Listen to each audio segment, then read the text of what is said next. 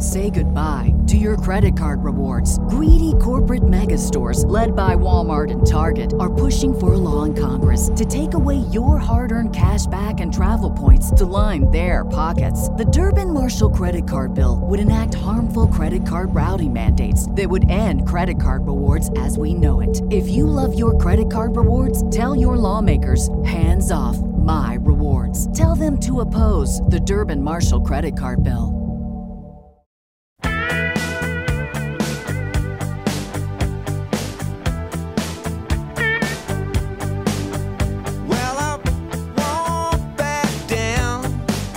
Welcome to the Arrowhead Addict Podcast. This is Wacky Wednesday. I'm Adam Best, here as always with my guy Sterling Holmes. We're glad to be here. Sterling, what's going on your side? Why did 6 hours of sports talk, whether it was the podcast with Arrowhead Addict, Stack in the Box, ESPN Kansas City, 810 here in Kansas City. So I go, all right, I'm taking the radio show off today. Went golfing, played a few holes, had to come back early for this, right? I'm not going to miss this. You. Yeah. So I leave, just find out when I get back. 2 hole-in-ones today at the club. I would be drinking free whiskey right now, but because I care so much about you and talking Chiefs, I'm here. So I'm glad to be here. How are you doing? I'm good, man. I'm good. You know, I'm riding high off the Chiefs' primetime win and the narrative that Mahomes is once again the MVP frontrunner. And I had a thought about the game. We'll get into the game more, but let's just lead with this. So King Henry was outrushed by Patrick Mahomes in the second half. And it was Patrick Mahomes' legs, not Derrick Henry's legs, that won the game. So if we're going by like the old WWF rules, the king has to abdicate his throne. Patrick Mahomes is the new king. All hail King Patrick. Hey, you can't argue with that, man. You just can't argue. Nope. Everyone knows the second half of the game, that was what was deciding who was the rushing leader. Sorry, Derrick Henry should have known better. He should have ran harder. That's on him. It's been a great reign. Maybe one day you'll be king again, but right now you're maybe Duke Henry, Nobleman Henry, something. Not king. Earl Henry. I like Earl. Henry. He's an Earl. But you know what we should do for Mahomes having more rush yards than Derrick Henry in the second half? We should give him a KC beer. KC Beer Co. sponsors this podcast, but even if they didn't, I would tell you how good it is. KC Beer Co. is some of, if not the best beer you will have. The Helles Lager, the Winterbach, their specialty beer out right now is outstanding. They brew their beer based on the German purity laws of 1516. The owner, Steve, was actually over in Germany a couple weeks ago getting the hops that he wants to use in the beer. I mean, it's just outstanding, unique. Once you try it, I'm telling you right now, you will love it. You will fall in love. So if you're in KC, Missouri, go find the red cartons, KC Beer Co. on it. Trust me, you will not be disappointed. KC Beer Co. Dare to beer different. Let's do some awards, shall we? Let's do it. The first award is the Way You Deal with Bullies Award. Well, you deal with bullies. You take your right foot, bring it right up, catch him in his little piss pump. You don't have to do that, honey. Okay? Right. Seriously. It's a good idea. So the entire Chiefs team stood up to a Titans team that thought they could walk into Arrowhead, waltz into our stadium and bully their way to a W. We weren't having it, right? Our Chiefs were not having it. They did get suckered into a street fight for a bit, but ultimately they did not capitulate and played their own brand of ball. Mahomes attempted 68 passes. That's a career high. Actually, Sterling, that is 2 off of Drew Bledsoe's NFL record. Were you glad to see a little vintage Texas Tech Mahomes out there? 68, that's 5 innings of pitching in Major League Baseball. 5 innings. 6 innings if you're going really good. Come on now. But I don't want to see 68 throws from Mahomes ever again. After we saw what happened to Josh Allen, I'm sitting here going, Mahomes, please no, save the bullets, save the arm, ice it. Yeah, we don't want QB1 with a faulty elbow. And we mentioned Derrick Henry. Derrick Henry popped off for 56 and 24-yard chunk gains in the first half, and it looked like he was going to get rolling. But the Chiefs settled in, calmed down, and corralled him. And on his other 15 carries, he only had 35 yards. So especially after halftime, I thought the Chiefs came back with a much better game plan and didn't fall into the trap of playing the way that Mike Vrabel in Tennessee wanted to play. For me, this is what the Titans do. And I know a lot of folks are saying, well, why don't other teams play this way against Kansas City? They can't. You have to have the right players, the right staff. I do think there's something to Mike Vrabel, playing in the NFL, being a linebacker. He knows what you can and can't get away with. He also knows if you're physical, there are going to be a lot of penalties, but eventually the refs will swallow the whistle because they won't call every penalty. While there was, 18 accepted penalties in this game, right? There should have been more called, but you're not going to call every single one. And that's what the game plan was against Travis Kelce. Let's just beat him up. Eventually the ref will swallow their whistle and he will be so tired, which we saw. I don't blame Travis Kelce. I mean, he was getting beat up all game. If you look at the numbers, my goodness, the fact he did what he did while being doubled and just basically punched time and time again was incredible. But again, the Titans can do this. Not every other team can. That's why I think the Chiefs have such a difficult time against Tennessee. It's a matter of personnel.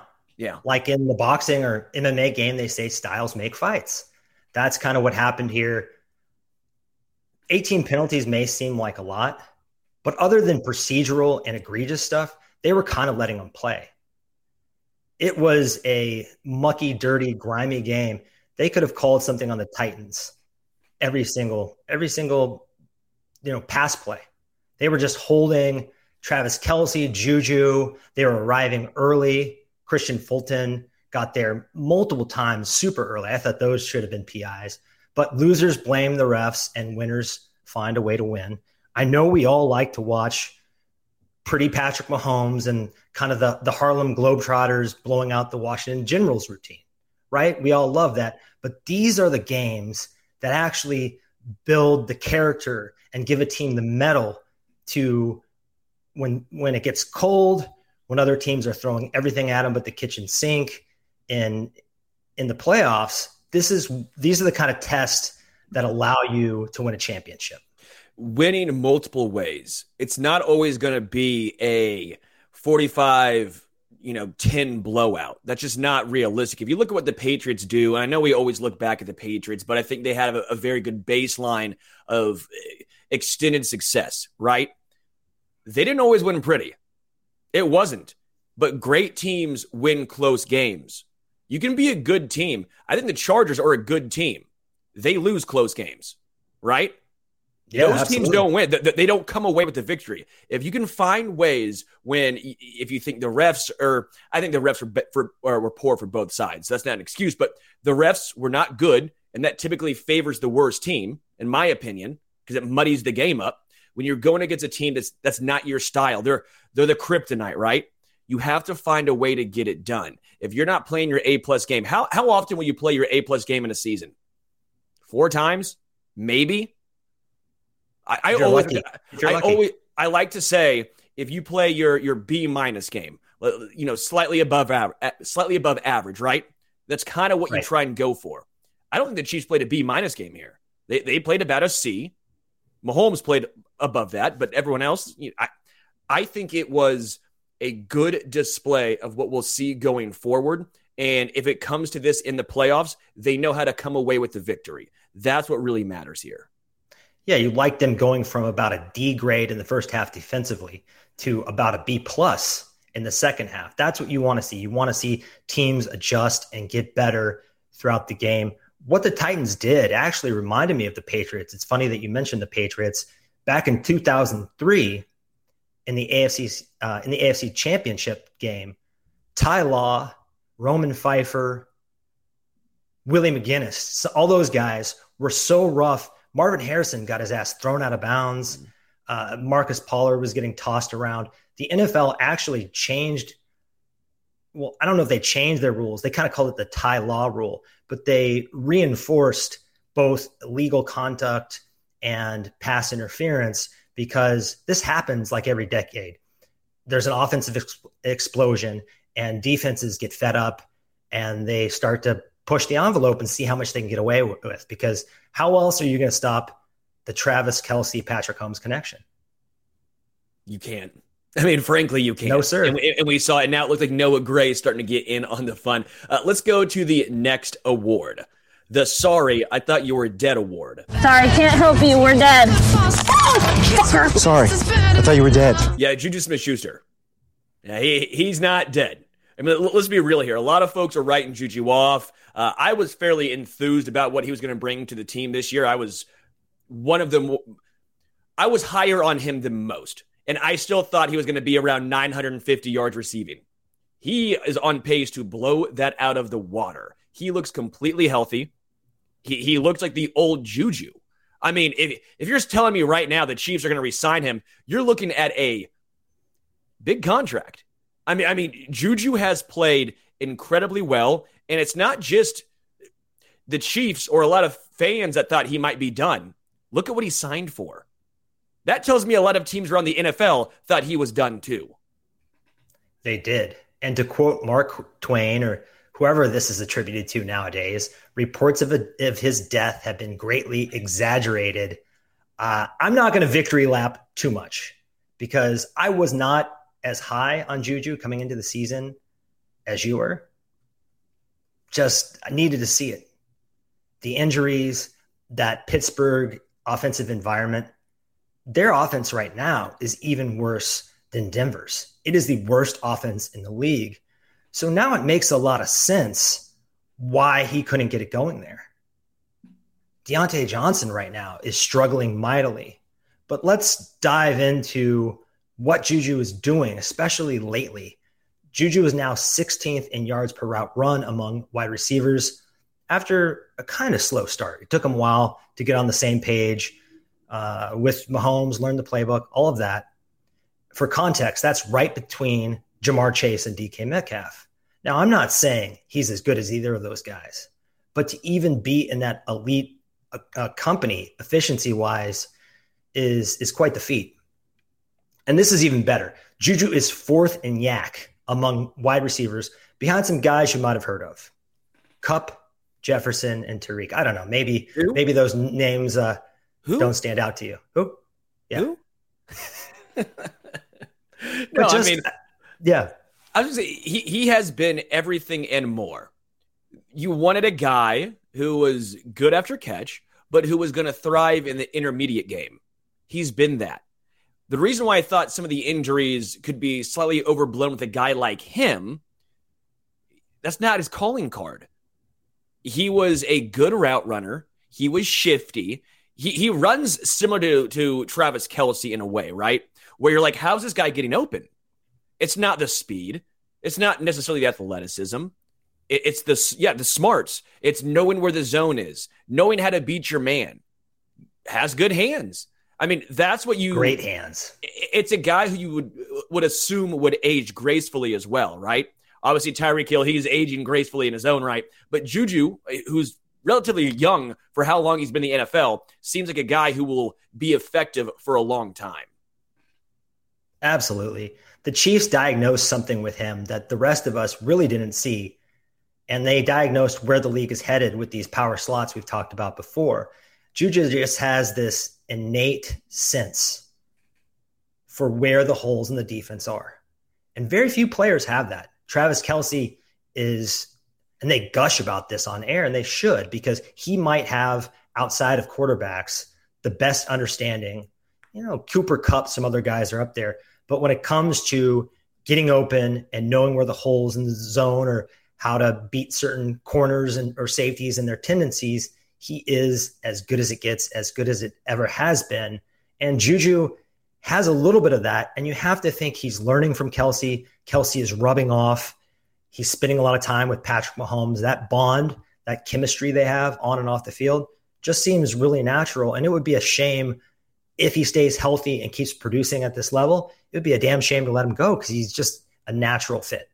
Yeah, and I don't want to talk too much about what the future holds for him in KC or not, just based on this season's already been so fun, and talking about the future seems more like a off-season event. So with that in mind, we will talk about Juju and what the future holds for him in KC or not. But again, let's just enjoy what he's doing right now, which is being a phenomenal, legitimate wide receiver one. Do you want a smart lock, a 2K cam, and doorbell all in one? Now you can with Eufy, the Eufy Video Smart Lock E330. Easy to install. All you need is just a Phillips screwdriver. So easy that even I figured out how to install it. It's a keyless entry, so no more fumbling for the keys, which, by the way, I didn't even have a key to my front door. I had to go through the garage, so I would be SOL if something were to happen, but not anymore with Eufy. It's keyless. You have no monthly fee, unlike other brands that charge monthly fees. Your recordings locally and never have to pay for storage, and the customer service is top notch. Now, let's be real, I didn't have to use it. I figured out how to use that Phillips screwdriver to install. Trust me, guys, I'm not lying to you. It is extremely easy. But if you have issues with your Eufy or installation, be rest assured Eufy's on standby for you 24/7, so you can enjoy a worry-free experience with an 18-month warranty. If you want to check it out, which I highly recommend you do, check out the Eufy Video Lock. That's EUFY Video Lock. Or visit eufyofficial.com/video lock to see how you can gain complete control of your door. Say goodbye to your credit card rewards. Greedy corporate mega stores, led by Walmart and Target, are pushing for a law in Congress to take away your hard-earned cash back and travel points to line their pockets. The Durbin-Marshall credit card bill would enact harmful credit card routing mandates that would end credit card rewards as we know it. If you love your credit card rewards, tell your lawmakers, hands off my rewards. Tell them to oppose the Durbin-Marshall credit card bill. What's the easiest choice you can make? Window instead of middle seat? Picking a vendor who sends a great gift basket? Outsourcing business tasks you hate? What about selling with Shopify?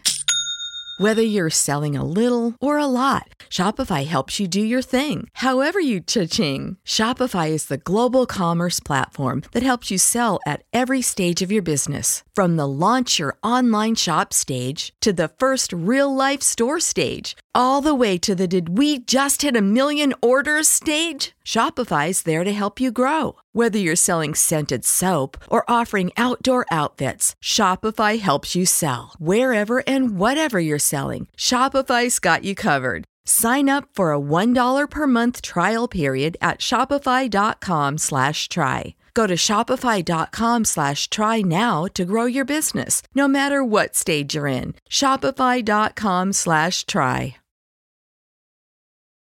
Let's get into the next award, the Who the F is That Guy award. Who the fuck is that guy? Who the fuck is that? Yeah, we're a little spicy with the video clips today. Yeah, what the hell, Adam? I thought this was a family show. Sorry to disappoint. What the fuck, Adam? Earmuffs, that's always an option. Yeah, it's always the earmuffs. Yeah, I love that. Great move, old school. What a good movie. Good movie. I haven't seen that in a long time. Mm-hmm. And the winner is Kalen Saunders. Colin Saunders. Come on. He's going to come out right now. I know. I always get that. I get Marquez right, but I always get that wrong. I mean, come on, Adam. The former third-round pick has been largely forgotten about, right? I forgot he was a third-round pick until it got mentioned the other day. I had to look it up. Western Illinois. But he's definitely popping in these last few games. And I have to assume the reason why we haven't heard from him more is these injury-riddled seasons that have just kind of derailed his early career, because the guy is a flat-out genetic marvel. At 6 foot, 325 pounds, it's a human bowling ball. He should not have the agility of a cat, but he does. I really don't know if I've seen another human with his body type move exactly like that. It's really exciting, and I'm hoping. I was really disappointed to lose Turk Wharton for the season because he was coming into his own, really producing. especially as a pass rusher and a good complement to Chris Jones and Derek Nottie. But maybe Saunders is the guy that can provide in a different fashion just as much as what Wharton was. What do you think, Sterling? Yeah, I've been thrilled, and I love Angry Drunken German in the chat. A back-flipping nose tackle is insane, and I know the athleticism just jumps off the charts. What was he nicknamed? The Aaron Donald of the FCS when he was coming out. He was a guy in college who was known as getting after the quarterback. He was a pass rusher first, and then they tried here in Kansas City to say, all right, we need you to work on stuffing the run based on your size. Well, then Turk Wharton, filled that role. Then you had Derek Nottie who filled that role. And now they're letting him be himself. They're letting him be himself, which is a guy who's good at both. He excels getting after the quarterback, but putting him next to Chris Jones, Karlaftis. Karlaftis is great against the run. Even when Frank Clark is back and, off suspension, he's a guy who's good against the run. So that allows you to have Chris Jones, and if you wanted to have Colin Saunders in the middle come after the quarterback, you can. I mean, that's a dangerous game you're playing right there, and you're looking at a D-line that could maybe get a lot of pressure on the key. I've been thrilled with him. He was a project. We knew this, but it's time for more snaps. Derek Nottie, I think he's a useful player. He's having a down year. He is. Derek Nottie's not been the same guy this year as he was last year. Give more snaps to Colin Saunders until Derek Nottie figures it out. There's no reason to not. I mean, yeah, Turk Wharton, I think he was having a great year, like you mentioned. But let's see what Colin Saunders, I know the size is, I know some people get concerned about the size as far as the stamina. That athletic marvel, he's got some stamina. Watch him get after the QB. He's sitting there. He's not huffing and puffing. He's like, give me more. He can just flat out do things that Derek Nottie cannot do. Derek Nottie's sort of a space-eating legion, right? He's a run stopper. He's not someone who's going to get after the quarterback. And Saunders has more versatility to him. Remember, defensive line is one of these positions. Sometimes you have the rare stud who immediately flashes, but most of the time they're projects. We've seen a lot of really great pass rushers, defensive tackles take a little while to mature. Not everyone is Micah Parsons and just takes the league by storm in their first snap or even their second year. So I think we should give him more playing time, see what element he adds to the defense, maybe even get him involved at running back, fullback. Have you seen some of those high school clips? Dude, good luck. Imagine being in high school and that's the running back. He's hurdling people. No, I would be I don't understand beyond scared. Do you understand the physics of how he moves? No. Even Albert Einstein would be confused. Stephen Hawking. All the people that could figure out how this guy moves are no longer with us. It's sad. But let's transition to the next award. And this is the I Could Be Whatever You Want award. I could be fun if you want. Pensive, smart, superstitious, brave, and I could be light on my feet. I could be whatever you want. That's The Notebook. If we have any fans of rom-coms out there, we go pretty heavy with the comic book, R-movie kind of dude bro stuff. So, taking a different approach there. But let's take a moment to celebrate one luxurious. Let's take a moment to say you strike me as a big Hallmark movie guy. Absolutely not. I will watch a romantic comedy if it is well made. I will watch any genre there is. I love film. I love television. Always been my thing, along with football. But most rom-coms, and especially most Hallmark movies, are a little formulaic for my taste, I will say. But let's move on and take a moment to celebrate L'Jarius Sneed, one of my favorite Chiefs. He's one of the most versatile players in the league. I don't think that's hyperbole. Tackling, coverage, run stopping, blitzing. He can do it all. He's PFF's seventh graded cornerback, right? But the Chiefs were using him as sort of a de facto linebacker there in the second half after Leo Chanel. He had a rough first half. He was one of the Chiefs where I was like, oof, from that very first play, I'm not even going to try to pronounce that tight end's name. Yeah. I went back and watched that play with that tight end screen. I went back and watched it like 20 times on the All-22. I still can't figure how 5 Chiefs missed that guy. Leo Chanel had him dead to rights. Then Willie Gay whiffed, and Nick Bolton got turned around. Noddy whiffed. Juan Thornhill whiffed. And eventually Justin Reed got to him like 40 yards downfield. My kind of theory is they were just too amped up to tackle Derrick Henry. It definitely wasn't death row. That definitely wasn't death row. No, but L'Jarius Sneed has, and you mentioned it, the Swiss Army knife. He's done a great job of the Tyrann Mathieu role. The first 2 years of Tyrann Mathieu in Kansas City, right? A guy who would put his nose in there, a good tackler, good in coverage. He can blitz. He does whatever you ask of him, and he does it well. And that's what's so impressive. It's not like he's a good coverage guy. Like what would you say? What's his best attribute? Is it coverage? Is it tackling? Is it blitzing from the secondary? You can make a case for any of them because that's how good he is. He excels at everything he does. The size is there. I mean, he is truly a special player. He's the second most important player on the Kansas City defense. I think that some people are going to push back and say Nick Bolton, maybe because of the Mizzou factor.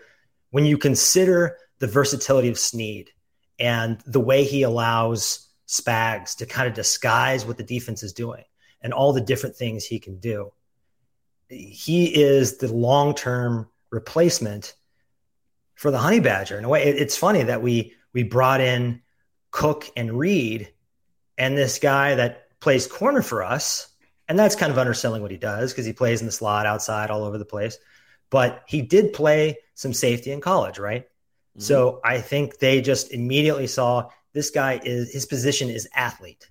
His position is asset. Whatever we need him to be, he's kind of the queen piece on the defensive chessboard. We move him around wherever we want, and he helps us keep the offense guessing. I really hope a long-term extension is in the works with L'Jarius Sneed. My only concern is the amount of secondary pieces that were drafted recently.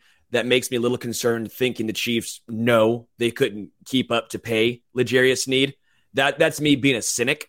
So if this happens, know that at least they had guys in place. They drafted guys now instead of later. But that's the cynic in me. I really hope we weren't talking about the future. I know. You're breaking my heart here, man. That's my guy. I would never break your heart, Adam. I would never. I'm basing his hype. I want them to re-sign him. I love L'Jarius Sneed. I think he's such a valuable piece. That's who you let walk. Yeah, but Juan Thornhill ain't getting a lot of money. L'Jarius is going to get a lot of money because he is that good. We are watching one of the most versatile, best corners in the NFL right now.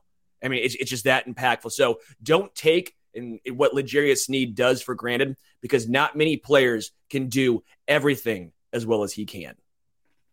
Get yourself a 38 jersey. I just did that. That's the first jersey I bought in a long time. And I feel confident because he's just been performing pretty much on a game-in, game-out basis since he arrived in Kansas City. I want to give a couple shout-outs on the Facebook Live on the comments right here. Clint McKenzie, thank you for your comment, by the way, on Apple podcast reviews. We saw that. That was very nice of you, Clint.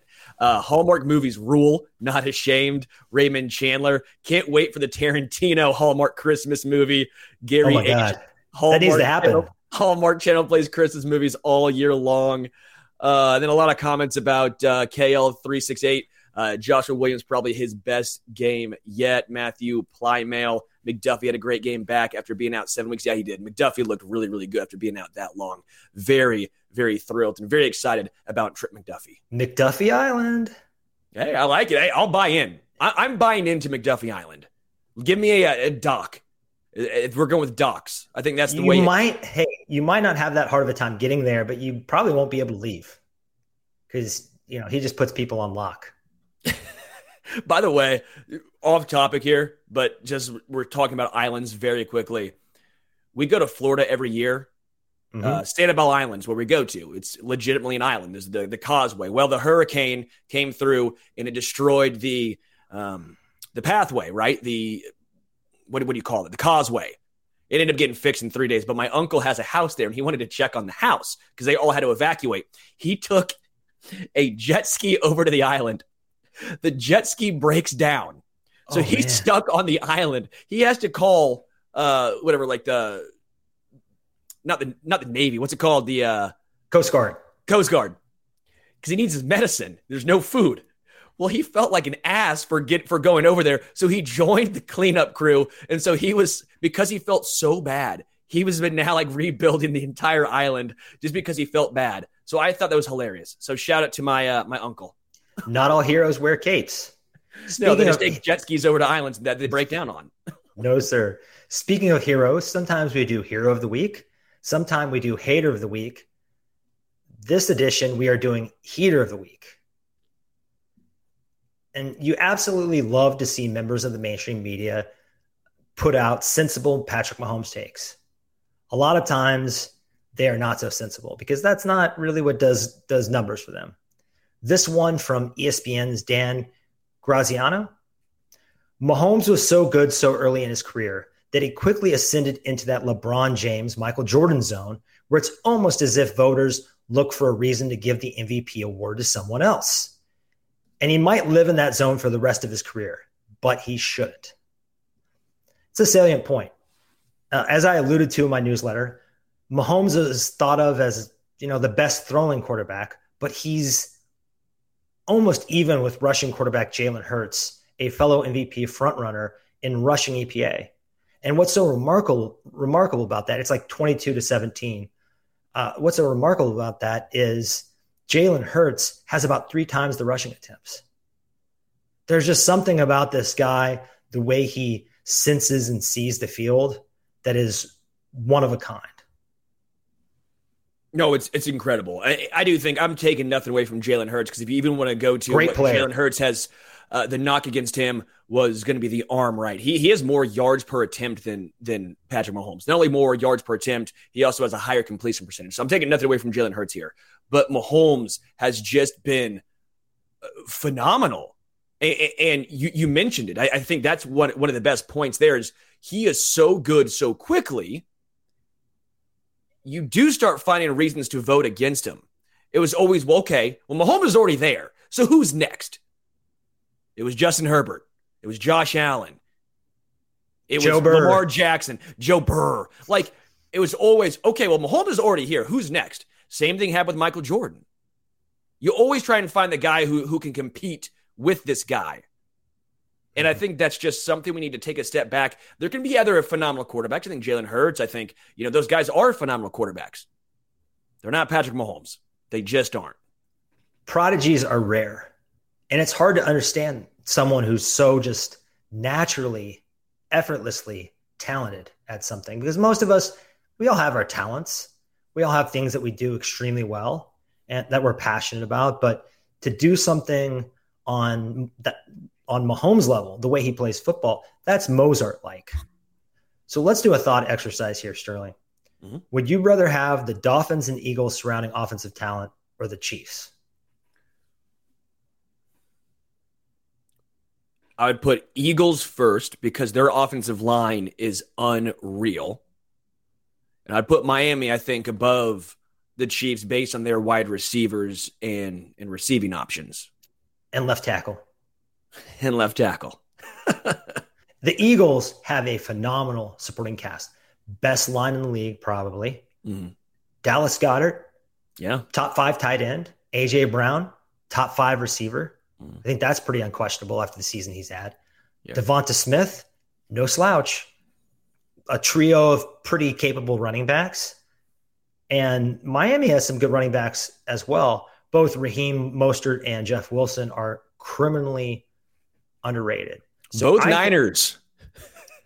Hey, that Niners running game, this is why I like Jerick McKinnon so much. We've talked about this. They teach guys to hit the hole with reckless abandon. It's really something else. By the way, Jackie Burns, I see your comment. Damn, great value, Jim Rome. Hilarious, by the way. That's very funny. Make up your mind on Stacking the Box. You said Jalen was the MVP, and now you're saying he's not in the level of Mahomes. I think this year, Jalen Hurts is the MVP. I would still say that. I think Mahomes is the better quarterback overall. If you're building a franchise, who are you picking? You're picking Mahomes. Jalen Hurts, though, is undefeated. Until the Eagles lose, I can't go against that. Again, I've already said the numbers, the yards per attempt, the completion percentage. Again, defenses do play him differently than Mahomes. 100%. They load up for the run way more. And so that's why that yards per attempt number, I think, is a little misleading. And what we're saying right now, the Eagles have a better roster, but I'm not going to hold that against Jalen Hurts. And I do think part of the MVP talk, it does center around who's next. Aaron Rodgers, I was shocked, won back-to-back MVPs. That surprised me. Most of the time you win one and you're done. He's not a likable guy, right? Yeah, he's not at all. I thought last year Tom Brady had a better argument. I thought it should have been Cooper Kupp, personally. I thought Cooper Kupp was the NFL MVP. Maybe even Jonathan Taylor late in the year had a claim if his team made the playoffs. They did not. But I think it's silly that it has to be a quarterback award. But this year, it definitely should be a quarterback award. But two of those guys, Hurts and Tua, are byproducts of their environment. Meanwhile, Mahomes is like, I don't want to be a product of my environment. I want my environment to be a product of me. The Departed, baby. If that doesn't get you fired up, I don't know what will get your blood pumping. We should also mention Buffalo here, because Josh Allen, let's all say some prayers and send out some good vibes for his elbow. I want to beat Buffalo full strength, no excuses, mano a mano. Let's do it again in the playoffs. I think after last year's playoff game, we are all owed that. But he is playing with a better receiving core, a more dominant defense. In some ways, maybe what you would call over the past 3 seasons, the most consistent defense in the entire NFL. And the Chiefs, their defense flashes at times, but their defense and special teams combined are bottom 3 in EPA. Now, some of that is skewed because their special teams, which are normally phenomenal, have been actually pretty shitty. Would you agree with that? They have not been up to their usual standard with kick returning, kicking. The punting's been good. Yeah, that's fair. Tommy Townsend, you're doing your job. Everyone else, Harrison Butker, I just have to say, I think he's going to be okay. For all the people who are saying he needs to go, you're wrong. Who are you getting that's better than Harrison Butker on the open market? I love the folks that say, well, Justin Tucker makes all – it's Justin Tucker. He's a unicorn. He's the best kicker in the NFL by a wide margin. Harrison Butker might be second. If you talk to former kickers, like I talked to Nick Lowry, right, former Chiefs Hall of Fame kicker, he'll say Harrison Butker's probably the second best kicker in the NFL. He might not be 100% right now. He was rusty. That time off could have taken something away. He's got to get back into a rhythm. I am not worried about Harrison Butker. When was the last time he's missed a massive kick game on the line? Late in the game? Never. He did have a miss, some rocky moments in that Bengals game in the AFC Championship. But when you need him in that game against Buffalo, he iced it. He tends to come up in the clutch. I would not. You're creating a problem if you think you can find someone better than him, because you can't. We've been through this. We saw when we were having auditions for replacement kickers, it was brutal. It was absolutely brutal. I do not want to go live in that world again. Yeah, no, 100%. That's all I have to say. Do not get on the kicker carousel. You can't get off. No way. Really, to summarize this, I think that Mahomes elevates his roster more than any other quarterback in the league. And that's why he should always be centered in the MVP conversation. I really hope that we don't look forward 5 or 10 years from now and he still only has the one, just because people have kind of Mahomes fatigue. It's not fair to him that people have short-term attention spans and can't appreciate greatness sometimes. Let's get into heater. No, let's get into, sorry, it was on the screen. That's on me. It's on me. I admit it. That's on me. Heater, no. Hot take kingdom. It's both hot, baby. Both fire. But hot take kingdom. Adam, what do you have for us this week? Let me get some water because I might be talking for a while. My hot take is The Chiefs don't have a rushing problem. This might make some heads explode. Let's have some fun with it. Despite their alleged establish the run problem, the Chiefs offense is easily number one in expected points added per play. Their number is roughly 25% bigger than Buffalo's, the next best offense in the league. In big games and crunch times, we just talked about this, Mahomes will use his legs to scramble. He's great on a per play basis, scrambling. And I think you don't see it as much as you do with some of these other quarterbacks because he really only pulls it out of his hat when the Chiefs are on the ropes and they need him to be a magician and pull out a win, right?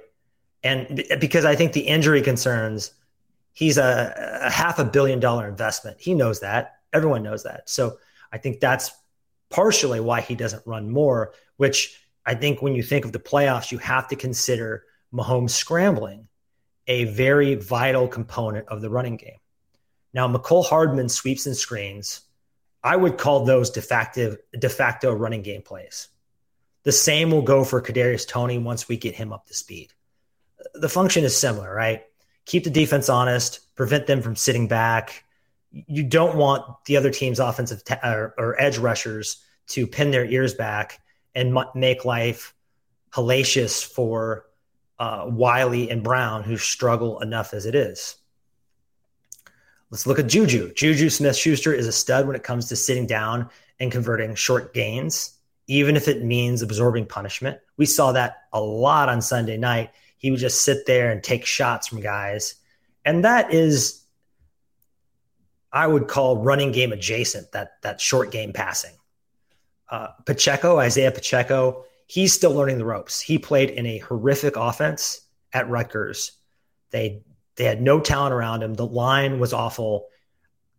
Part of his struggles, I don't think he really got to I'm not trying to make a ton of excuses for the guy, but I do not think he got to develop his vision and feel for running lanes because there weren't any available at Rutgers. Jerick McKinnon, the Chiefs may be using him sparingly right now to save him for the postseason. This is kind of hot takey too, but he was the workhorse last year. He's a 30-year-old guy, and he has a pretty extensive injury history. So they don't want to run him into the ground during the regular season. Not the biggest guy either. I definitely agree there because I said the same thing. Going into this year, I said this is a guy who has been injury prone. He might be the best overall running back on this team, but with his age and injury, past injury history, it's going to be sparingly until they really need him. So I'm with you there. I'm feeling some samesies energy here. We haven't really connected on the Hot Take Kingdom lately, so maybe you're close. I think I differ with you just a little bit because I do think they have a running problem. But I'm not done selling yet. Okay. Well, I don't know if I'm buying. Okay, Adam. I thought you were, but I was being presumptuous, I guess. So Casey has been able to sustain long drives without handing the ball off a ton. Mm-hmm. One big concern is time of possession. In the past, teams have kind of held onto the ball and tried to keep the Chiefs offense off the field. The most notable example of this was the AFC conference or the AFC championship against the Patriots, the Dee Ford game. That's all I really need to say. But I don't really see it as an issue because the Chiefs are 7th overall in time of possession at 30 minutes and 57 seconds per matchup. This isn't the same debate as last year where teams were bracketing Kelsey and Hill, which kind of left the KC offense without passing attack options. I would call the current offensive skill group much more multiple. It does a great job having all those guys out there. Last week, we didn't even have Jody Fortson. Mm-hmm. I haven't really heard that mentioned, but he's been a real asset to this offense from moment to moment. And this is a key thing I found. According to RotoViz, they have some nice stats tools over there for fantasy football and regular football. The Chiefs running backs group as a whole have the easiest remaining strength of schedule. So things can only get better, hopefully, because the matchups are pretty juicy. I would say that really the only argument you need here is that the red and gold have the most talented player on the planet maybe in history, and you don't want to take the ball out of his hands too much, especially when passing is typically more efficient than running. Sterling, you've been patient. You've heard my case. Should we lower the castle gates or keep them up? What's your decision? I agree with actually the majority of the points you've made. I do. You don't want to take the ball out of Mahomes' hand. I think it's a multifaceted issue here. I think I don't know if the Chiefs have a rushing problem. It's an RPO problem. I think the RPO is killing the run game. I think if they took the RPO out of their offense, the run game would be fine. The offensive line has been discombobulated because they don't know what they're doing right now, whether it's a run or a pass. Mahomes sometimes holds onto the ball too long. You can't look for your second option when you take the ball back. The offensive line will be downfield. They don't know. They're not turning around asking Patrick, hey, you throw in or you hand it off? That's where the flags come out. Exactly. And so I think the RPO is really been an issue because if you're a running back as well, you're sitting here going, am I getting the ball or not? You don't know. So you're taking the ball. You have to take a second to see if you're running or not. I think it's a multifaceted issue that starts with the RPO. That involves the coaching, that involves the offensive line, and that involves the running backs. I don't think it's as important as some people do when it comes to you have to have a run game to make the defense honest. The Titans knew the Chiefs were throwing the ball. Mahomes still threw for 468. There's been a lot of studies done that you don't have to have an effective run game for play action to work. I know it's hard to wrap your head around because you would think, well, you have to at least keep them honest.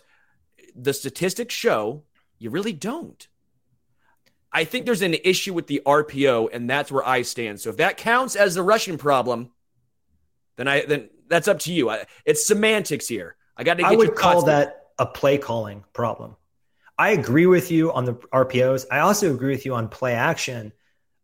Running the ball effectively is not a necessary thing to setting up play action. We kind of abandoned play action on Sunday night for some reason. Maybe they didn't think they had time. But if you think about linebackers, especially, they're so conditioned to kind of jam up the run. Mm-hmm. They've been playing football their entire lives. That conditioning just doesn't go away. And if you sell it effectively, they really don't know. But the RPO, I'm not a huge fan. It doesn't ever feel like Mahomes is going to do a design run. So I think that is the kind of cardinal flaw in this staple of the Chiefs rushing attack. And it's just kind of bonkers to me that they haven't downsized it because people in Chiefs Kingdom, this is not a new argument. People have been kind of clamoring for this to be scaled down or totally eliminated for a couple years now, right?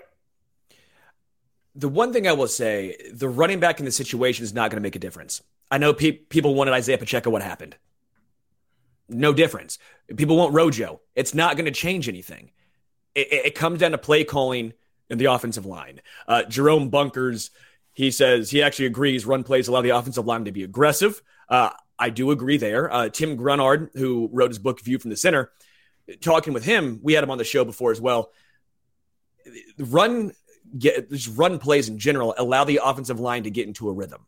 Even if it's not a big gain, it allows them to get involved in the game. Offensive linemen most of them at least, prefer to run block rather than pass block. You're just moving your guy. You're trying to move your guy. I also think the Chiefs have struggled when it comes to they're trying to zone run. They're trying to man run. There's too much going on in such a small sample size. No running back is getting into any rhythm. It'll be Pacheco for 3 carries. Now it's Clyde Edwards-Helaire for 2, and then Jerry McKinnon for 2. At some point to say, you know what? You get a couple of series here. Let's see what happens. I understand trying to go with the hot hand or trying to keep the defense honest or guessing, but no running back can get into a rhythm. I think that's a big issue here as well. I'd like to see, against some of these less threatening teams, Andy and Eric just say, well, we're going to only play 2 running backs today. See how it goes. We're going to not play Clyde today. We're going to not play Jarrett today. Mm-hmm. On Pacheco, I disagree a little bit. There was a play on Sunday where he shot through the hole like a cannon for about 12 yards. It got called back by a penalty, but I have never in my life seen CEH shoot through a hole like that. Not once. Never. But wouldn't you say part of that, and again, I agree, but they're different running backs. He's back there dancing like he's taking a salsa class. I will say Clyde picked up that big first down. I was nervous. He had 1 yard to get, and he looked like he was going to get stopped, but he fell forward for that 1 yard. They're different players, and I do think sometimes Andy and the coaching staff treats them as if they're all interchangeable. Like when you run to the outside with Clyde, that's a bad decision. He doesn't have the burst. He's not getting there. Jerick McKinnon can. Clyde's probably not getting there. You have to understand your running back strengths and their weaknesses. And it feels like Andy and the coaching staff occasionally think they're interchangeable. They're not. That conversion that Clyde had, I actually thought he was the right running back for that. He was. And they put him closer, almost like a quasi fullback. And he has such a low center of gravity. And he's so compact, and he's really the one thing that is really impressive about him. He really keeps those legs churning. He's tough. He's got a lot of heart. He will try to finish runs, pushing the pile forward. So that was the right calculation to give him the ball there. Totally agree with you. Sometimes they use these tools all the same, and you have a pair of pliers, a hammer, and a screwdriver. They're not all the same. You got to use them correctly, or it's not going to work out very well. Yeah. So maybe we've decided collectively that this is more of a strategic or play calling issue from Andy Reid, Eric Bieniemy, and the rest of the coaching staff, more than it is the Chiefs have to establish the run and pound the rock more. Yeah. That's where I'm at. So you let me know the Chiefs have an RPO/coaching issue, not a rushing problem. Is that the same? Yeah, I think we can shake hands and agree on that, and we will lower the gates and welcome you to Hot Take Kingdom. We're glad to have you. You don't come into the castle very often, and I'm just glad that we're going to kick it for once. Do you have any refreshments, any hors d'oeuvres, anything? KC Beer Co. Are you kidding me? Good. And we got Jack. This is Kansas City. This is the Hot Take Kingdom of the Chiefs. We have Jack Stack. We have Joe's.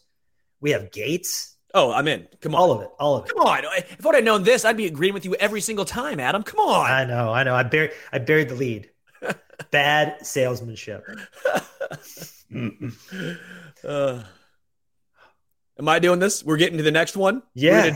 I mean, we can't just end the show on a high and Hot Take Kingdom. I know, but I like agreeing. We don't always agree, so it's nice when we actually have that for once. I felt like, this is it. We're done. We had to savor the moment a little bit. The next one, Saturday's not all right for hiring.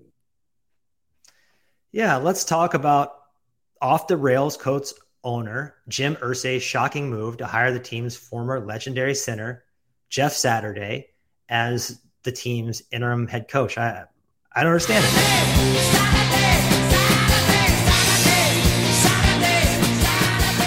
A little Elton John, had to squeeze that in there.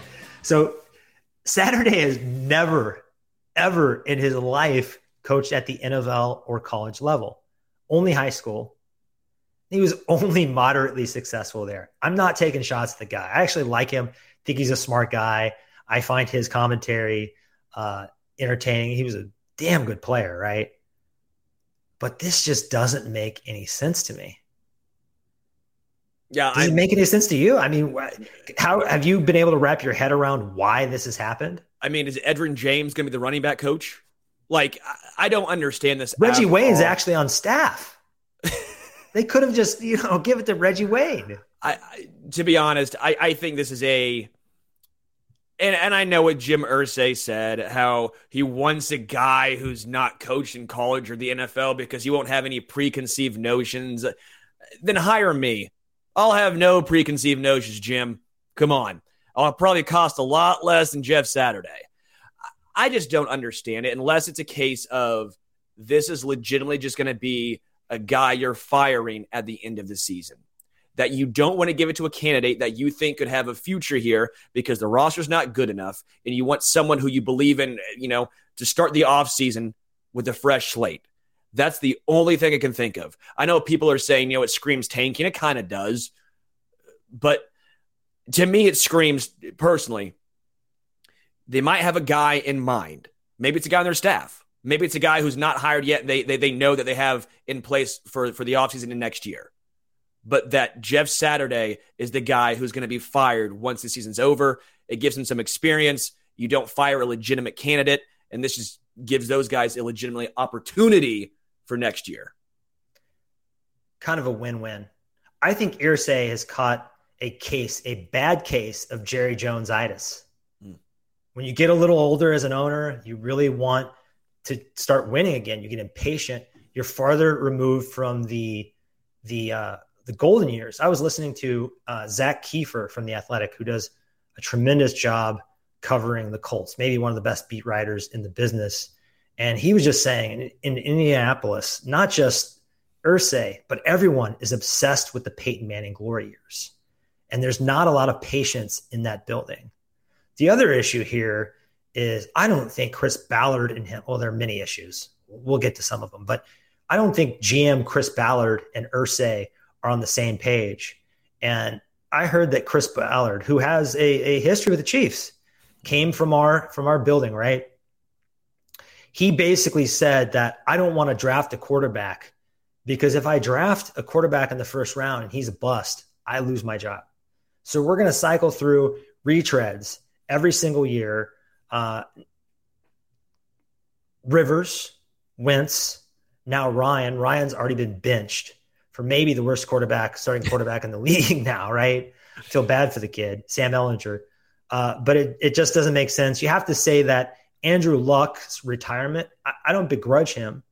If his body was not up to it, if he mentally was not up to it, if he wanted to have a future in terms of his health, the Colts really didn't protect him with an adequate offensive line. But him retiring on the eve of the season really put them in a tough spot. And they've just been really reeling ever since. Yeah, no, they truly have been. It's been and I understand where Chris Ballard's coming from. If you're in that position, you don't want to lose your job. You're going to try whatever you can do to keep it. And he brings up a good point. If you try and draft a first rounder and he's a bust, you're already on a warm seat. Now you're on an extremely hot seat. You work so hard to get to that spot to be a GM in the NFL. You don't want to lose it. So I can understand that, even though it's not what's best for the organization. What would be best for the organization is to start fresh. But as far as his best interests, sneak into playoffs at 9-8 and call it good. Just sneak in there. A couple comments I want to get to that I think are funny. Wayne Perryman. I love this Saturday hire. It makes me feel like I have what it takes to be a head coach too. Mike Tavener. Dream big. Mike Tavener Media. In the NFL, you need a QB1. They don't have that. No one is going to come in midseason and turn them around. I completely agree. Alan DeJong. I'm saying DeJong. I feel like it's DeJong. Can only imagine the amount of one-liners signing Saturday for Sunday. Let the jokes fly. And then Clint McKenzie. I love the hire. Let the Colts suck. So overall, I love that another team in the AFC is self-destructing. What I don't love is, I think this has to be said, someone as unqualified for this particular role with no experience like Jeff Saturday getting a job when someone like Eric Bieniemy has not gotten a head coaching job yet. It's really frustrating to me. I think you have to mention that there is kind of a race component here, kind of an old boys, in some instances, nepotism. The hiring of the NFL is problematic in many ways. This is another example of just an owner not taking the way things should be done seriously. The only thing I will say is when it comes to that, someone like Eric Bieniemy, you're not leaving midseason for this. That's not going to happen. So Eric Bieniemy, for example, he's not on, and that's why I said this is probably a example where they're gonna eventually fire Saturday, and maybe they look at Eric Bieniemy, maybe not. But my point is, I don't think Saturday's the long-term future for the Colts. I think this is literally just he's going to be the face. Mizzou did this for about a year and a half, 2 years with Kim Anderson. He was an alumni. He was not going to be the long-term answer. He was an alumni. He played for the team. People liked him, but he wasn't going to be the long-term answer. I think Saturday's the same thing. It gets people talking about the Colts. He was a former Colts legend. He's not going to be a long-term answer. He's there to be a fun name and potentially a good story if he wins any games at all. I just feel bad for the offensive coordinator, Marcus Brady, who got fired, and for Frank Reich, who is really a tremendous coach. I think he'll probably land on his feet. He's still widely respected around the league, maybe wildly too. I just think it's a tough spot for him, and probably, in my opinion, Chris Ballard should have been the one that kind of took the axe. Yeah. But there's a lot of PR spin going on, and this is what the Colts decided. And hey, they've been a thorn in our side, so I'm kind of happy to see him struggling. I love Gary H. Here Saturday, gone Sunday. Keep the puns rolling. We're not beating that one. So with that, let's go to the next segment. The KC stock market, pump or dump. Yeah, we played this new game a couple weeks ago before the bye week and had a lot of fun with it. So what we're going to do is we're going to give you a stock, basically a sentence, a concept where, do you agree with this or do you not agree with this? Are you buying or are you selling? You're going to tell us pump or dump in the comments, and Sterling and I are going to decide what we feel. The first one is the Chiefs will be the number 1 seed now that chaotic Josh Allen has returned. He's been a little bit up and down lately, and some of those bad tendencies have come back with the turnover-worthy plays. And he's also dealing with an elbow injury. So Chiefs as the number 1 seed, are we pumping or dumping? At this point, I'm pumping. And I was not on board earlier in the year, in the offseason. I thought there was going to be a lot more growing pains, but the defense, in my opinion, has exceeded my expectations. I am pumping and pumping hard. Phrasing. Let's not go down that road again after last show. What are you doing? You pumping or dumping? Yeah, I'm pumping. The Chiefs defense usually takes a little longer to see signs of gelling. So that's really encouraging. And it's just a different unit with the team speed this year. And I really see Josh Allen and the Bills as the only real threat to the Chiefs obtaining that number 1 seed. Maybe Miami is a dark horse. You have to really kind of squint to see the Ravens or somebody else. So I'm pumping. Next one, Colin Saunders will be seen as the most improved member of the defense by season's end. Pump or dump? I think I'm pumping again.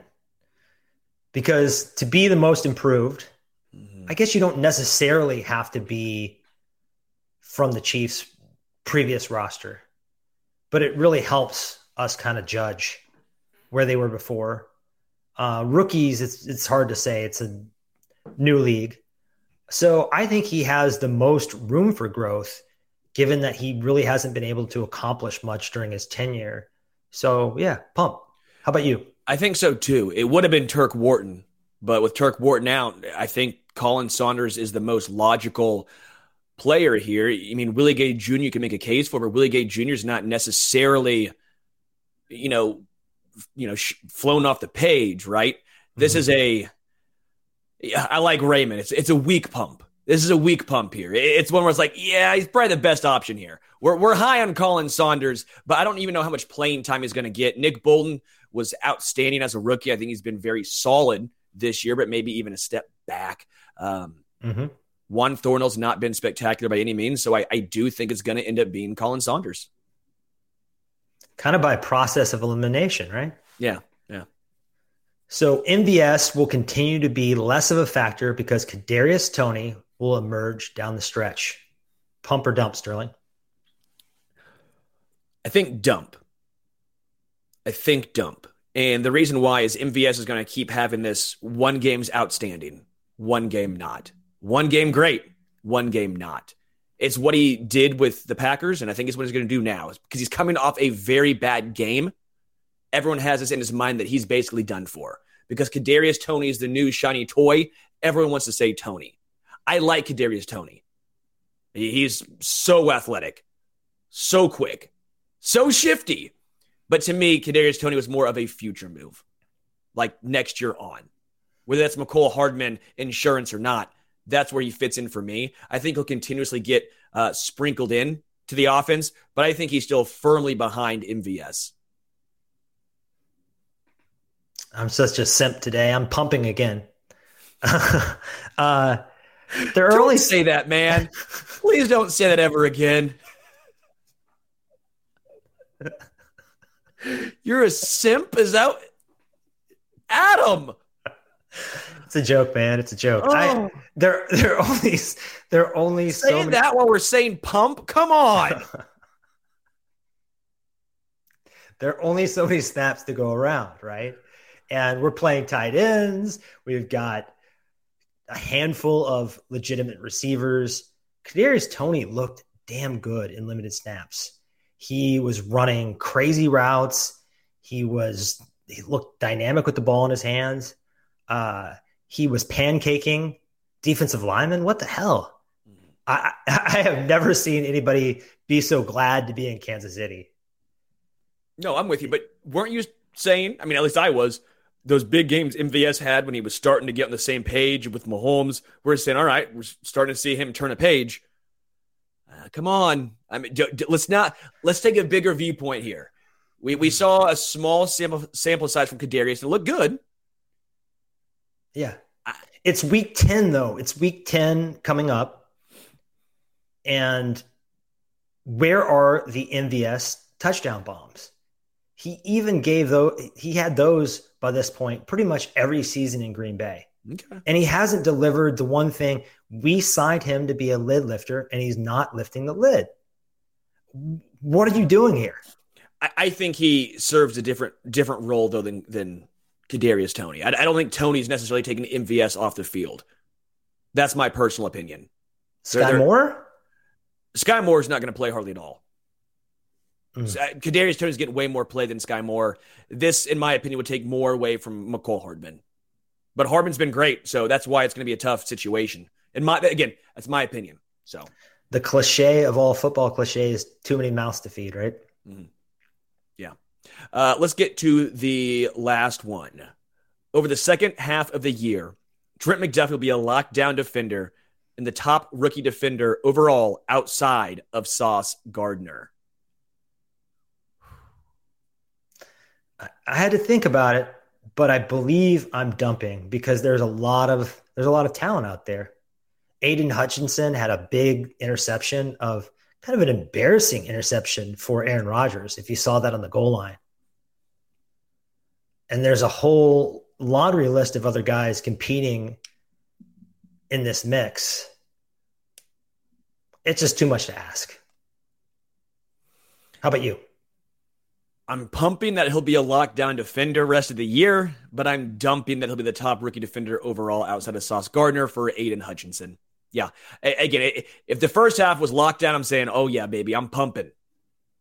But I'm dumping the second half of that sentence. I do think Aiden Hutchinson's starting to come into his own. Throughout the first, 7 games, George Karlaftis actually had more pressures than Aiden Hutchinson. Then all of a sudden, it just switched. Aiden Hutchinson turned into the guy who was in college, that top overall draft pick, right? That the super high draft pick. It's going to be Aiden Hutchinson, in my opinion. I think Sauce Gardner's here, then Aiden. I know there's different positions, so it's difficult to tell when it comes to rookie of the year, defensive rookie of the year, this, that, and the other. But Aiden Hutchinson's starting to look really, really good. Man, Sauce Gardner is off the screen. That dude is like Deion Sanders, Revis Island territory. He is just so good and so fun to watch.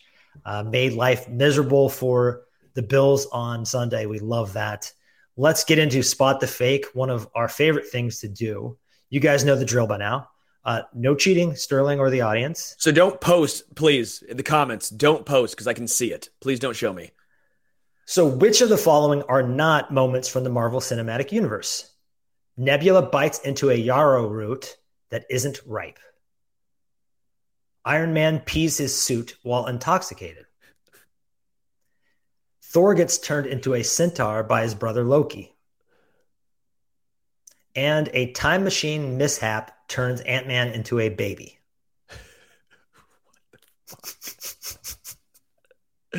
I don't know half of these words. So weird. Nebula, Yarrow Root, don't know. Loki, no.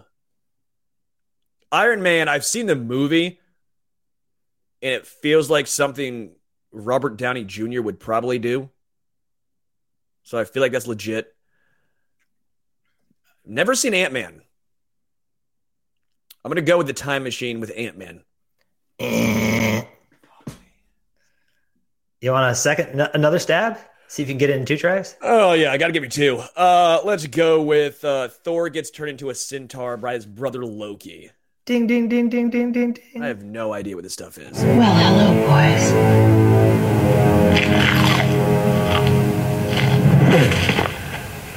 It's not ripe. I have no idea.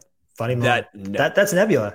Ryan Foster, he says, man, I came for the football talk. We just spent an hour and 8 minutes talking football. You showed up at the 1 minute where Adam was out nerding me. I apologize. It's just a little bit of a nightcap after, a long night of partying or whatever. If you want to start from the beginning, Ryan, start first hour and 8 minutes, you're golden. And then just give us the boot and we get to spot the fake. Let's finish the show with the parting shot. This is from the immortal Tom Petty. You could stand me up at the gates of hell, but I won't back down. Forgive the timely election jargon, but Sunday Night Football was a battle for the soul of pro football. Mike Vrabel and his merry band of bullies tried to drag us back to the Stone Ages. The Titans set out to prove football is about establishing the run, about punching the opponent in the mouth. During the first half, we all wondered, gulp, maybe the game hasn't evolved to the point we thought it had. Enter one Patrick Mahomes, the patron saint of pass-happy offenses. At the behest of Andy Reid, he aired it out, which fittingly let the air out of Vrabel's puffy vest. The world saw that no, you cannot win a game by throwing 56 less passes than a skilled opponent. Mahomes and the Chiefs got backed into a corner and used strategy, skill, and will to beat the Bullies. The 3rd and 17 run was Mahomes' defining MVP campaign moment. His way of saying, there is no way to contain me or this Kansas City offense. We will never back down, never stop evolving. In a year of grimy, low-scoring, defensive-oriented football, Mahomes has kept fireworks in the sky. We are beyond lucky to have him. That's all we've got, guys. Thanks for tuning in to Wacky Wednesday, and as always, go Chiefs!